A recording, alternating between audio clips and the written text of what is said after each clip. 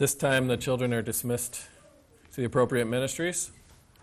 If you'll turn with me to Psalm 110, we'll continue on our tour of this psalm, our series on basic Christianity. Which really has turned out to be, who is Jesus in these Old Testament pictures? And so last week we zoomed in on God's unchanging plan and person, that Jesus is the anchor for your soul. So hold fast to him who's holding on to you. And today we get to make sense of this mysterious figure of Melchizedek. And so pay close attention to verse 4 when we read it. Let's read this and pray. This is the word of our God. A Psalm of David. The Lord says to my Lord, sit at my right hand until I make your enemies your footstool. The Lord sends forth from Zion your mighty scepter. Rule in the midst of your enemies. Your people will offer themselves freely on the day of your power in holy garments. From the womb of the morning, the dew of your youth will be yours. The Lord has sworn and will not change his mind. You are a priest forever after the order of Melchizedek. The Lord is at your right hand. He will shatter kings on the day of his wrath. He will execute judgment among the nations, filling them with corpses. He will shatter chiefs over the wide earth. He will drink from the brook by the way. Therefore, he will lift up his head. And this is God's word. It is true and trustworthy and given to us in love. Let's pray.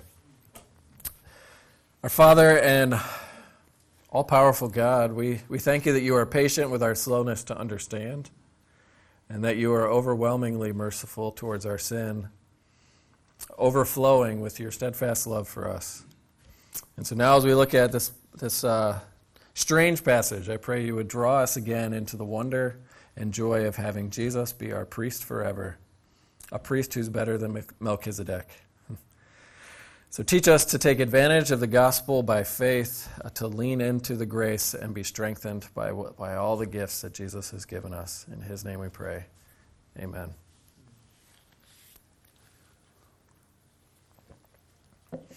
So if I had to guess, I'm guessing 99.9% of you didn't wake up this morning wondering about Melchizedek, right? Contemplating the good news.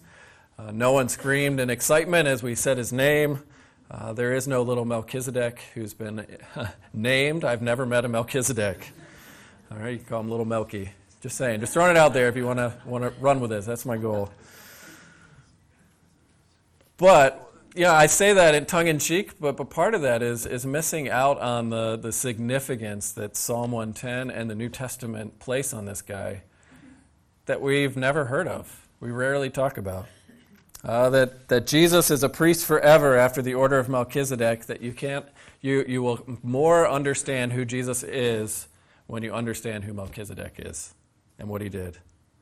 And so this is really what I want to convince you this morning, that even though Melchizedek is unfamiliar, that when you hear about Jesus being a priest forever, that's what has drawn people, turned their lives upside down for centuries. Because Jesus is both king and compassionate priest who pleads for sinners. And so I want to ask 4 questions. I'm adding one to your outline because I realized I needed to start something. Why do we need a priest? Who is Melchizedek? What does Melchizedek teach about Jesus? And then how is this helpful? So it's pretty simple. We're going to ask this of Psalm 110, and if you're bookmarking in the Bible, we're going to need to go to Genesis 14 at some point, and Hebrews 7. So just have that floating in your head. So let's start with, why do we need a priest, especially a better priest? And the hard part when you are, say you're reading the Psalms and your devotions and you come to this place, what Psalm 110 assumes is that you have the whole Bible story just packed in your brain. That you are doing what David had to do, which as king he was told to write a copy of the law for himself and read it every day. And so Psalm 110, talking about priests, says something shocking. If you are a Hebrew, it says something offensive. It's saying that God's plan to set up priests from the family of Levi through Moses, there's something wrong with it. We need something else. That the Messiah, when he comes, he's not going to be a priest like you're used to. He's going to be somebody different, like this guy Melchizedek. And I know, even as we talk about that, in our modern world, we're so far removed from priests being everywhere, from sacrifices being a part of our daily life. There aren't temples the way that there were in the ancient world. I mean, maybe if you grew up Catholic, you have some idea of what a priest does. But a Catholic priest is something different than an Old Testament priest. And so what is a priest? Why did have people always said, I need somebody standing before me in the presence of God? All right, so Hebrews 5:1 says, here's what priests do. It's a good definition. Every high priest is chosen from among men to act on behalf of people in relationship to God, to offer gifts and sacrifices for sins. That way they can deal gently with the ignorant and wayward, since he himself is beset with weaknesses. And so, why do you need a priest? Why has everyone generally until this modern age, assumed we need someone to stand before us, to relate us to God? Well, this is what a priest did. He acted for broken, sinful, weak, flawed people to relate for them to a God that they cannot get close to. And even that priest was flawed himself, and so he needed sacrifices for himself. And so, even though this is foreign, I think we get the idea of how this works, right? Where do you turn when you have something wrong with your body? That you know something's wrong and you're not sure what it is, there's something off, you got to go get it checked out. Right? We turn to a doctor. Somebody who's higher than us, superior in knowledge, superior in wisdom, in matters of the body, anyway. And we say, help me, fix me. There's something wrong, and we go get tuned up, so to speak. We say, help, heal me. I'm not whole. A priest is a similar idea where people realized as they looked inside themselves and said, something's off. I'm not right. Something is deeply wrong with me, and when I think about approaching God, it's terrifying. I'm not able to get God on my side by my own goodness, so I need someone to represent me. This was the system instituted by God in the Old Testament, is that he's communicating to everyone, you are flawed, you need a priest. You need to feel that something's off. Go run to them, and they will usher you into the presence of God through gifts and sacrifices. All right? And so, just sit on that for a second. Right? You know when we are most aware of our not good enoughness, our sinful nature, that feeling of shame, of not being worthy? It's so often when we're in the presence of someone else who's doing better at what we think we ought to be able to do. Right? When we're in the presence of someone who we think is better at being human, we say, there's something wrong with me. I'm not there yet. I need help. That's when shame creeps in. That's when embarrassment creeps in. Feelings of inferiority. I mean, I imagine that's what happens every Sunday when we come in. To some extent, we know we belong because we're a friendly bunch of people. But there's still those doubts. Am I doing enough for Jesus? You know, the pastor knows a lot about the Bible. I could never do that. You know, you're coming in exhausted because you've had a difficult week with family, with parenting, with your marriage. I mean, and then you're running into people who seem like they're further ahead. And I can feel my not good enoughness. That's all hyphenated. It's feeling your sinful nature, like we confessed in the Heidelberg. And this is why we need priests, because, I mean, if you think about it, we're constantly comparing ourselves to others. We don't feel right. And when it comes to relating to God, who is true, who is holy, who is infinite, who is utterly transcendent and above us, cannot compare ourselves to, we immediately crumble under his gaze when he turns and looks at you in love and says, how are you doing? Right? If we, in the presence of beauty, feel ugly, What about ultimate beauty? Or in the presence of someone who's more successful, what about the one who is perfect? Or in the presence of God's ultimate goodness, we feel bad. And so we say, someone shield me, someone stand in front of me, someone protect me. I'm not worthy, I need a priest. And that's the attitude, the mindset of the Old Testament. Everyone, because they are flawed. Because your check engine light is always on, and most of us tend to ignore it until the whole dashboard lights up. It's saying we need a priest. We need someone to cover our weaknesses, our flaws, our sins, our not good enoughness, our guilt, and our shame. And that's what the priest would do. They would take you into the presence of God. They would literally go into the tabernacle and get a little bit closer to God than you have because they made sacrifices. They shed blood to bring you in. They represented you. Hebrews 7 kind of builds on this case of what a priest would do. It describes Jesus' priestly ministry as someone who makes intercession for us. And there's a sense where, he's praying for you, but he's also advocating for you. And that word has to do in Hebrews 7:25 with someone like a lawyer. Someone who goes into the heavenly courtroom and starts to make arguments on your behalf. Someone to defend you. Someone to make pleas for you. Someone to do justice for you. Right? And so we get that idea. Jesus, the priests were there to advocate, to pray, to offer gifts, to make sacrifices. That's what they did for flawed people, so that they could draw near to God, to cover up that embarrassment of not being good enough. And so that's the point. The priests were there to stand in the gap, to cover our never good enoughness in the presence of a holy God. The problem is when you read the Old Testament, the priests are jacked up too. There's sometimes it seems like they're a little further ahead and they care, but the message of the Old Testament is these priests are just like us. They too sucked at being human. And it's really sad because it's really sometimes in awful, horrible ways.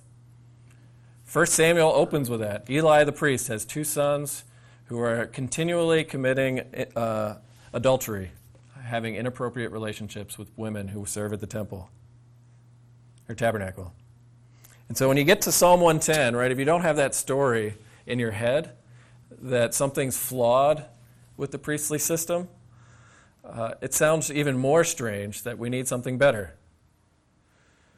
And so what Psalm 110 is saying is something has to change when the Messiah comes. Because the priests show up every day, they sacrifice every day, and God's people are not changing. The law made no one perfect, as it says in Hebrews. The system was broken. Every priest was flawed. Every priest died, showing they were under the curse just like everyone else. And so I'm hoping you can see this. Psalm 110, verse 4, when God says, I swear and I will not change my mind, I'm going to send the Messiah. He will be a better priest. He's going to be like Melchizedek. What God is setting you up to long for is to have someone who represents you right next to God the Father in the most important chair in the universe, the throne. And so, if that priest is going to be better, and he's going to be like Melchizedek, you have to say, well, who was Melchizedek? And so, if you read your Old Testament, you find him twice. That's it. There's one little paragraph in Genesis 14, and if you're reading for the first time, it's like, yeah, okay, I don't know who that is, and you just move on. And then you get to Psalm 110 and say, wait, that guy was important? And then you got nothing until Hebrews.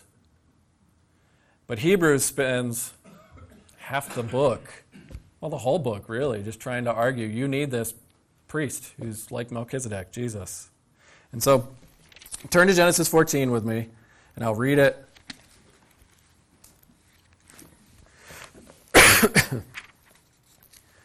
You see who this guy is. Why is he so great? So it's Genesis 14, verse 17. It says, after Abraham's return from the defeat of Kedor Laomer and all the kings who were with him, the king of Sodom went out to meet Abraham at the valley of Shaveh, that is the king's valley. And here's Melchizedek. And Melchizedek, the king of Salem, brought out bread and wine. He was priest of the God Most High. And he blessed him and said, Blessed be Abram by God Most High, possessor of heaven and earth. And blessed be God Most High, who has delivered your enemies into your hand. And Abram gave him 1/10 of everything. That's it. And so what do we know? We know that Melchizedek was a great man. Because Abraham met him after battle, after organizing a night raid with his own Navy SEAL type, Hebrew SEAL type. Right, there's 318 men who, using guerrilla warfare, go to rescue Lot, who's been kidnapped, who's become a prisoner of war. And Abraham and his men overcome an army that had previously been victorious. It's pretty impressive. And so just think about it this way. Over and over again, Abraham is held up as a hero of the faith. He is the great man in the Scriptures. He's a biblical hero. He's God's friend. Outside of Moses, it's hard to get much greater.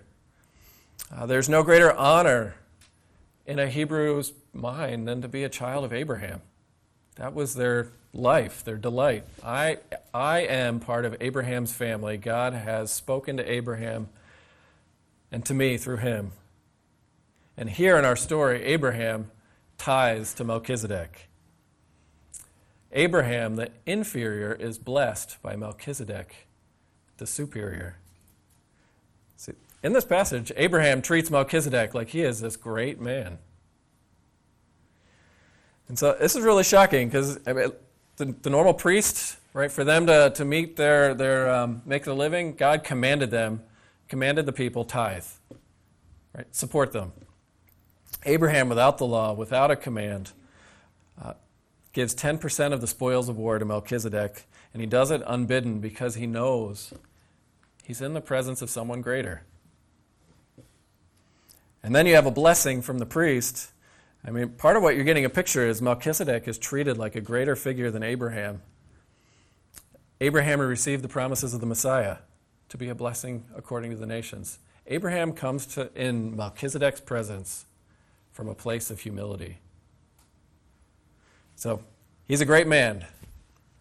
Melchizedek was also a king and a priest. And so Melchizedek's name means king of righteousness. That means king who's really good. He's a good guy. And he was the king of Salem, which is another name for Jerusalem. And Salem comes from the Hebrew word shalom, which means peace. So Melchizedek is the king of righteousness and a king of peace who rules in Jerusalem, and he does all things well, as far as we can tell. Right? He's pictured as a person who is worthy to be a king and a priest. I mean, just imagine there are two things people don't want to talk about in public. They don't want to talk about politics and religion. Right? Imagine in our current system a U.S. president having not only political power and authority, but also spiritual power and authority. You know, we separate those things because nobody is worthy to hold those two together. It's too much power and influence in one person. In Israel, that's why it was forbidden. The kings and priests were separate. Because nobody is good at being human, so let's hold each other accountable. And so just imagine the quality of person that Melchizedek must be to be both a king and a priest and still be called righteous. I mean, he's a picture that when nobody else is following God Most High in an unbelieving pagan part of the world, Melchizedek is being faithful. Right? And then, as a priest, this is what Melchizedek does. He pronounces a blessing. He brings bread and wine to nourish Abraham. And it's not just any blessing, it's a blessing from God Most High. He worships the same God as Abram. Right? And so Abraham has God's promise to make him a blessing confirmed sealed to him, so to speak, by Melchizedek. Abraham tasted bread and wine and heard God saying, I will keep my promises to you. I'm going to make you great. You're blessed. And the proof is you were victorious over your enemies. And so you have this picture of Melchizedek, who's an extraordinary man, who's a king and a priest, and then he's extremely temporary because we never hear from him again. Right? If he's so great, why don't we hear anything else? Who were his parents? Where did he come from? Where was he born? Where did he die? Hebrews 7:3, which is where we're going to turn to, highlights this. It's just the way the story told. He just shows up like a flash of lightning and disappears. He's without father or mother. He has no genealogy in the book of Genesis, which is filled with genealogies. We don't hear about his beginning of days nor his end of the life, but resembling the Son of God, he continues a priest forever. All right. So we don't hear anything about his birth or death. Some people have wondered if he's a celestial being or if he's Jesus come down ahead of time. But Hebrews 7:4, you can turn there, it tells you he's just a man. He's human. He's a king and a priest. He was born like us, he died like us, and because he disappeared, he too was under the curse. But what the writer of the Hebrews is doing in Hebrews chapter 7 is just commenting on this great person. Who is Melchizedek? Well, it's almost like he came from before time, and the way the story is told, and he's going to last forever because we hear nothing about him. And so it's a storytelling technique, and that's what the writer of the Hebrews wants you to see, that Melchizedek sets the pattern for what the Messiah would be. That's the idea. It's a pattern. It's a type. He was temporary, but it gets you to imagine someone so great who could be worthy to be God's king and a priest together from before the beginning, who is forever, who will never die, who has an indestructible life, who is righteous, who will be able to give you peace, who will be able to stand in God's presence and make pleas for you, even as he goes to fight for you and put all of God's enemies under his feet. So Melchizedek, great man, king and a priest, he's temporary, but it's setting you up to see him as a mold or a pattern of what Jesus would be like. And that's what Psalm 110 is about, that the Messiah will be like that guy. The Messiah will be like Melchizedek. So just imagine what it would be like to have someone cover up your not good enoughness as a priest forever. That's the hope of Psalm 110. Now, what does Melchizedek teach us about Jesus? This is from Hebrews 7. Right? He resembles what Jesus would look like. And so, picture snow. This is a simple way to picture what a type is. Melchizedek is a type of Christ. Right? It's not like they had snow in the Middle East, but you can imagine this is what happens. When you make just lay down in the snow, you make an impression, and it looks like a human being was there. And you can get a general idea vaguely of what that's like. Right? So what Genesis 14, what Psalm 110, and God is telling you is God left a Melchizedek-shaped impression in history, in the snow, so to speak, to say, look for somebody like that who's a king and a priest.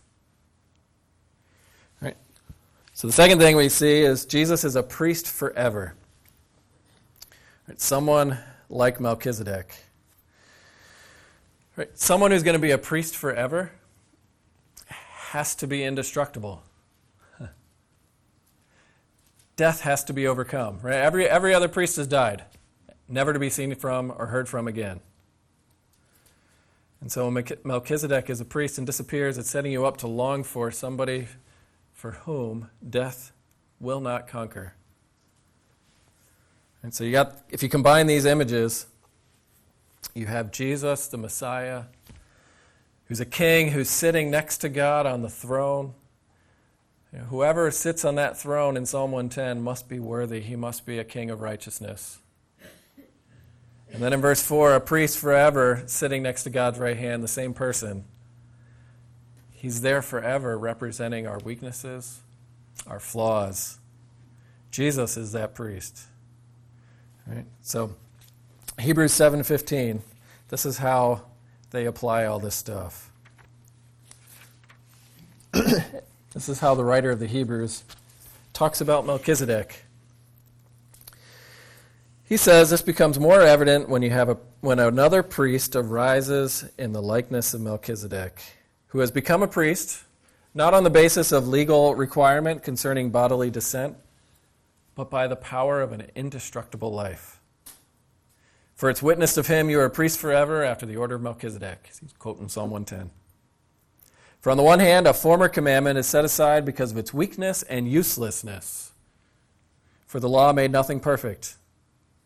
But on the other hand, a better hope is introduced through which we draw near to God. The former priests were many in number because they were prevented by death from continuing in office. But Jesus holds his priesthood permanently because he continues forever.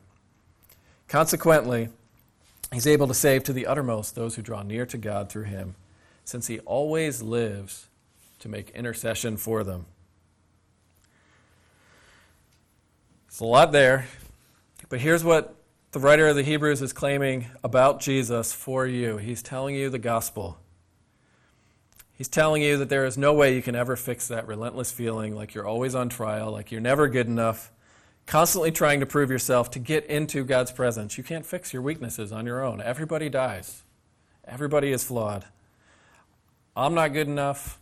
You aren't good enough. Nobody's good enough to get into the presence of God. But God swore and will not change his mind to bring you into his presence through a priest forever named Jesus to represent you. And so I know Hebrews 7:25, he lives to make intercession for you. We kind of get the picture of like Jesus sitting on the throne, and I'll use myself as an example. He pulls out the Nate file, and Nate's really blown it today, and Jesus is there interceding and saying, God, have mercy again. Have mercy again. He's a poor, weak soul. I like him. Sure, he's not great, but here's some good reasons to keep him around. Like you see on the TV shows in a courtroom. They make arguments on why you should be let off the hook. And, Jesus, he's good at arguing, so it's good for me. And that's kind of my understanding of intercession originally as I just started to process the claims of the gospel is Jesus is praying for me. That's a good thing. But if he is your advocate, it's much more secure and solid than that. Because he is a better priest. He's a priest forever. He's a priest with nail-pierced hands doing what the other priests couldn't do. Right? He doesn't have to offer sacrifices daily, and that's what I picture Jesus doing for me. He doesn't have to do that. He died once for all when he offered himself up for me and for you. He is a son who has been made perfect forever. And so here's the picture. Here's how Jesus intercedes for Nate and for you, if you're in Christ. God just looks at me through the Jesus lens. That's it. Jesus is my advocate. He is my justice. He is my life. All my flaws, all my faults, all my moral warts and all are all hidden in him because he's the priest and because he is beautiful, because he is holy. God doesn't see them. His presence advocates for me. And he did that once for all by giving up his perfect self. Right. And because Jesus advocates for me, this is how he does it. God, you can't punish him. It's been paid. It's forgiven. Right. So Jesus' presence as the priest who represents you, who represents me, who lived the perfect life, who died the perfect death in love, was raised from the dead and now ascended into heaven, and is the priest forever, like Melchizedek, who is both a king ruling, but he's also the compassionate one, who is your argument, who is your plea, who is able to save you to the uttermost, because you cannot get any closer to God than the one who's sitting at the right hand. And because he is your priest forever, you can run to him at any time. You can have assurance that he will hear you, and you can have assurance that he will help you. and that he knows what everything you are going through is like because this priest was human. That's why I'm saying all along, Psalm 110 hides the Apostles' Creed, right? I believe in Jesus Christ, his only Son, our Lord, who was born of the Virgin Mary, suffered under Pontius Pilate, was crucified, dead, and buried, descended into hell. On the third day he rose again and ascended into heaven and now sits at the right hand of God the Father Almighty as your priest forever. Run to him. How is this helpful? We're going to taste it in a moment. But you know who Hebrews is written to? People ready to tap out on Jesus. People who are exhausted, people who are miserable, tired of being treated like dirt, tired of being treated like second-class citizens because they're Jesus followers, tired of disagreeing with their family because they see the world differently through Jesus' lens, tempted to go back to doing whatever it was they were doing before as good Jews. And the argument is, why would you ever leave Jesus, the priest forever, who makes you righteous? Jesus is better than anything you can find in this world to cover up your failures, your not good enoughness. So here's how it's helpful, and then we'll come to the table. Right now, you are advocated forever by faith, by Jesus who sits at God's right hand. This forever priest is telling you a better story than you could ever tell yourself. Because you're going to wake up Monday and try and prove yourself again because you're a sinner. And this is calling you to stop doing that and to look at the right hand of God, to look at the one who has forever removed your guilt because his presence is right there in heaven. And I know that's what happens. You never feel good enough. And that's the story you wake up with on Monday. I have to prove myself again. Not in the gospel. So you're told Monday morning, tomorrow, and every day for the rest of your life, wake up, see the story that is true about you and Jesus, look that your guilt has been removed forever, find ways to preach this truth to yourself, to beat it into your head continually, that though the accuser roars of all the ills that you have done, say, I know them well, and thousands more, but my God, he knows none, because my priest is advocating for me. It's gone, forgotten. No more guilt.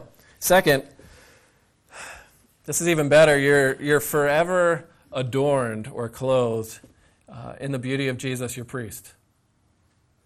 If Jesus is your perfect priest forever in heaven at God's right hand and he sees you through Jesus, when God in Christ looks at you, your priest who's advocating, representing you, he sees the perfect Savior. He sees the beauty of a high priest, the beauty of holiness, the beauty of perfection. He sees someone whole. He sees you as perfect, beautiful, and holy in Jesus, as a great person, as someone who does not stink at being human. Right? Because this is what the high priest would do. They would go into the Holy of Holies to look at the right hand of God with an empty chair, the mercy seat. And they were decked with the colors of heaven, and they had precious jewels on their chest and this vest that they wore. And on the jewels were engraved the names of the tribes of Israel, the names of God's people. And so the priest, adorned with beauty, the beauty of holiness that he did not have of himself, would go into God's presence once a year. But now you have Jesus there all the time, who is actually perfect, who has your name engraved on him, like precious jewels. So Jesus is your better priest because the only thing that will overcome that misery you feel, because I did it again, that I'm not good enough, your shame. The only thing that overcomes shame is praise. And that's what you have forever in your high priest, if you would come to him. Right? You learn that those who look to the Lord are radiant, as it says in the Psalms. Third, last thing, and this leads us to the table, you're forever blessed. Right? Melchizedek is the picture of this. Melchizedek, it seems, it's really strange that he would have bread and wine. which is what we're going to come to the table with. That Abraham, when he was worn out, when he was exhausted, anxious, and afraid, are these guys going to come back and get me? Did I miss anyone? See, we have Christians have someone better than Melchizedek, the king and priest, who blesses us with everything I just told you, that we are loved, that we are cherished, we are protected, we are blessed of God Most High, given a great name through faith. And you can taste it as you eat bread and wine to calm your anxious soul. And what it does is it seals the truths that your sins are forgiven, you're not good enoughness covered. And Jonathan Edwards would say the bread and wine to Abraham signified the same blessings of the covenant of grace that we get in the Lord's Supper. It's a seal of God's promise. You belong to him now. You are mine. I will never leave you nor forsake you. So, to get Jesus as your priest forever, you come in faith and say, I have nothing to bring. The only thing I have is my need. And that's what we're going to do. But when you do that, what happens is you will hear heaven's commendation, praise,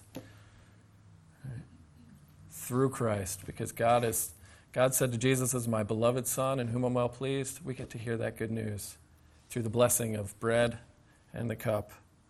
Only this time we know it was earned for us by a better high priest through the shedding of his blood and the breaking of his body.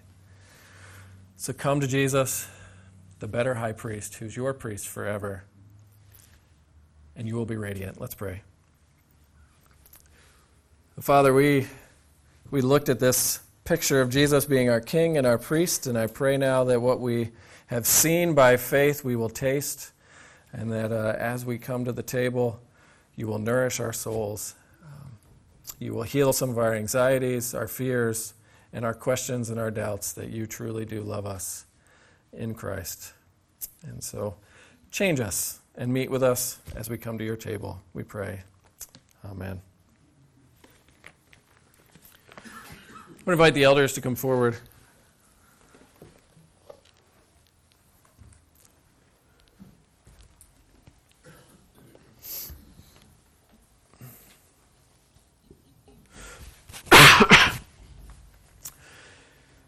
So we are coming to receive the blessing of God Most High given to us through Jesus, through his broken body and his shed blood.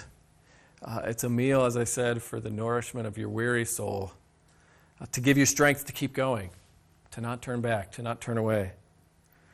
And so this is not Hope Church's table. This is Jesus' table. It's not for the perfect. We welcome all Christians who have turned from their sin to trust and follow Jesus, their king and their priest, who fellowship regularly with churches who proclaim the same gospel. You're connected to Jesus followers. You're not on your own. So if that is you, come. Come. And if it's not you, watch, listen, think about Jesus who'd be willing to represent you to a holy God, and he knows you through and through. And then come talk to us. We'd love to talk to you about what difference Jesus will make in your life. Well, hear the words of institution. For I have received from the Lord what I also delivered to you, that the Lord Jesus, on the night he was betrayed, he took bread, and when he had given thanks, he broke it and said, "This is my body, which is for you. Do this in remembrance of me." And in the same way, he also took the cup after supper, saying, "This cup is the new covenant in my blood. It's for the remission of sins. Do this as often as you drink it in remembrance of me. For as often as you eat this bread and drink this cup, we will proclaim the Lord's death until he comes." Jim, would you pray for us?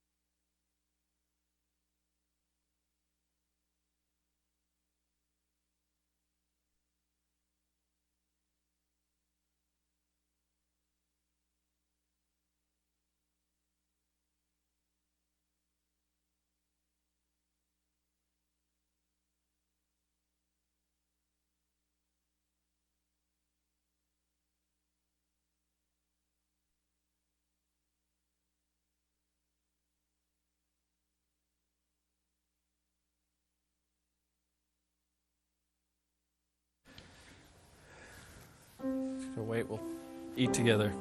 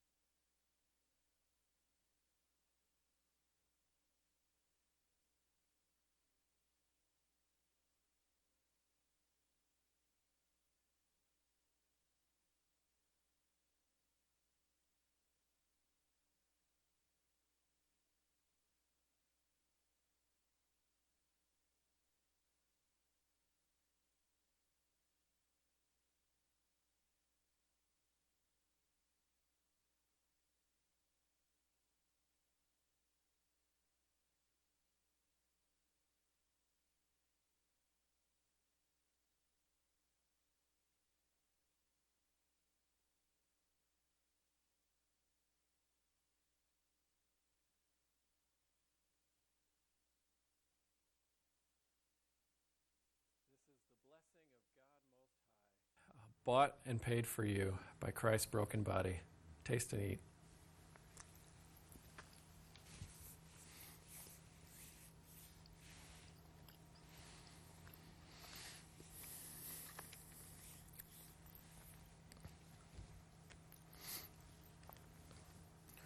So the cup reminds us that Jesus, in his life and in his death, he was a priest who purchased our forgiveness forever. And so we're tasting of that here in a moment. But it also is telling us where we're traveling to. That's a foretaste of the new creation, the day when all of creation will be healed and you will never again feel inferior. I mean, just imagine waking up every day and never having shame or embarrassment, never having to hold down your head. We're getting a taste of that right now. Because Jesus will be our King of righteousness and our peace, and we will flourish, and everything will be made new, and every eye will see that our world will belong to God. Our hurts will be healed, and our teardrops will be dry. And that's the hope we're tasting as we look back to what Jesus did to give it to us. And so until then, we drink now, tasting his pleasure, and rejoice in God's promise kept.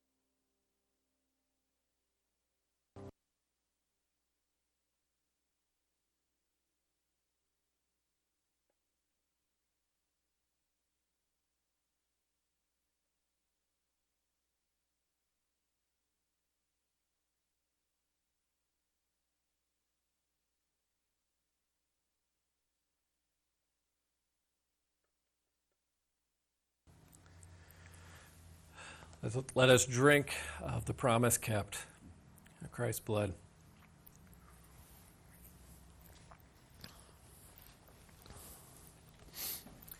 Lord, we have tasted and we have seen that you are good, and that those who look to you shall be radiant, and their faces shall never be ashamed.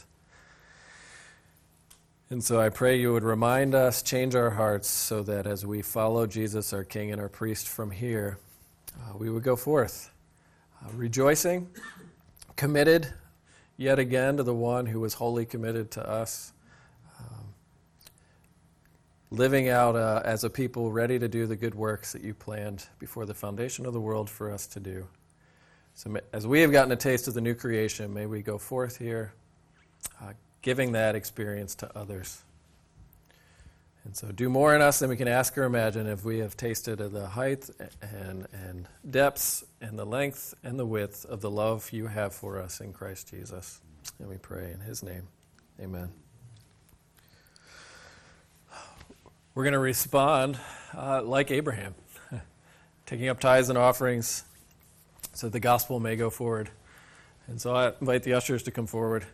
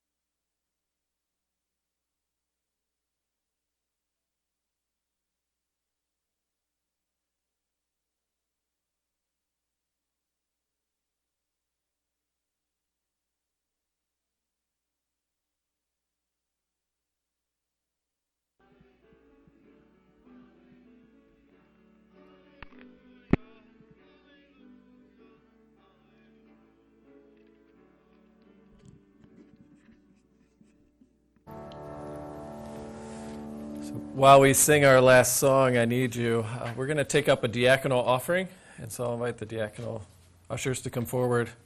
But this goes to meet the physical needs of those in our immediate church family and as well as in the community.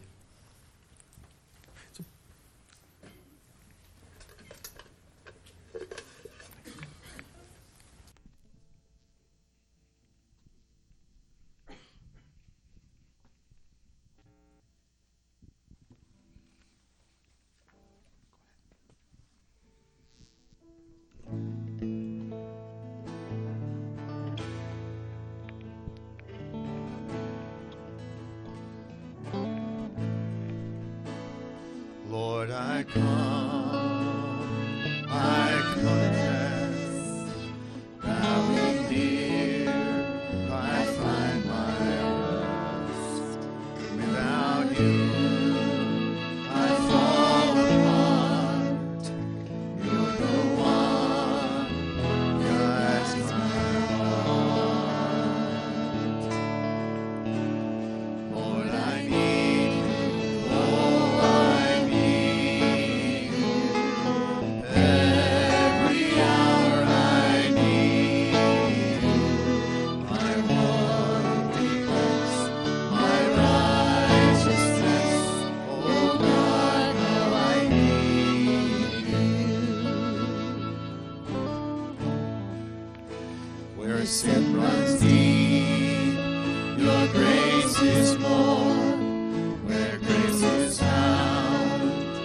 is where you are.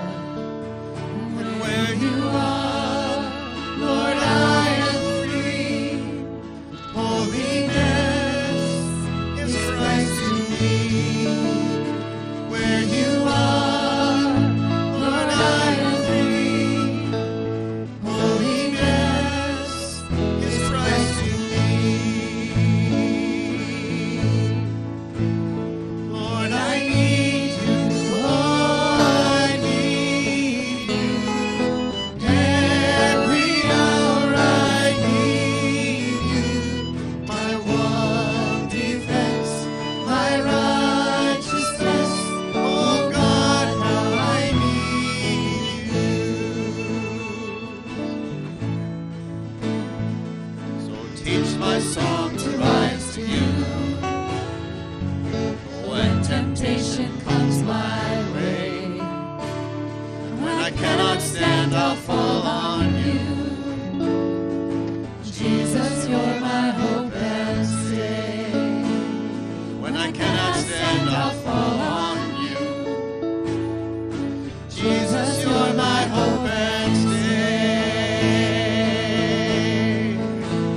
Lord, I need you. Oh, I need you. Every hour I need you. My one defense, my righteousness. Oh God, how I need you. Lord, I need you. Oh, I need you. Every hour I need you. My one defense, my righteousness. Oh God, how I need you. My one defense, my righteousness. Oh God, how I need you.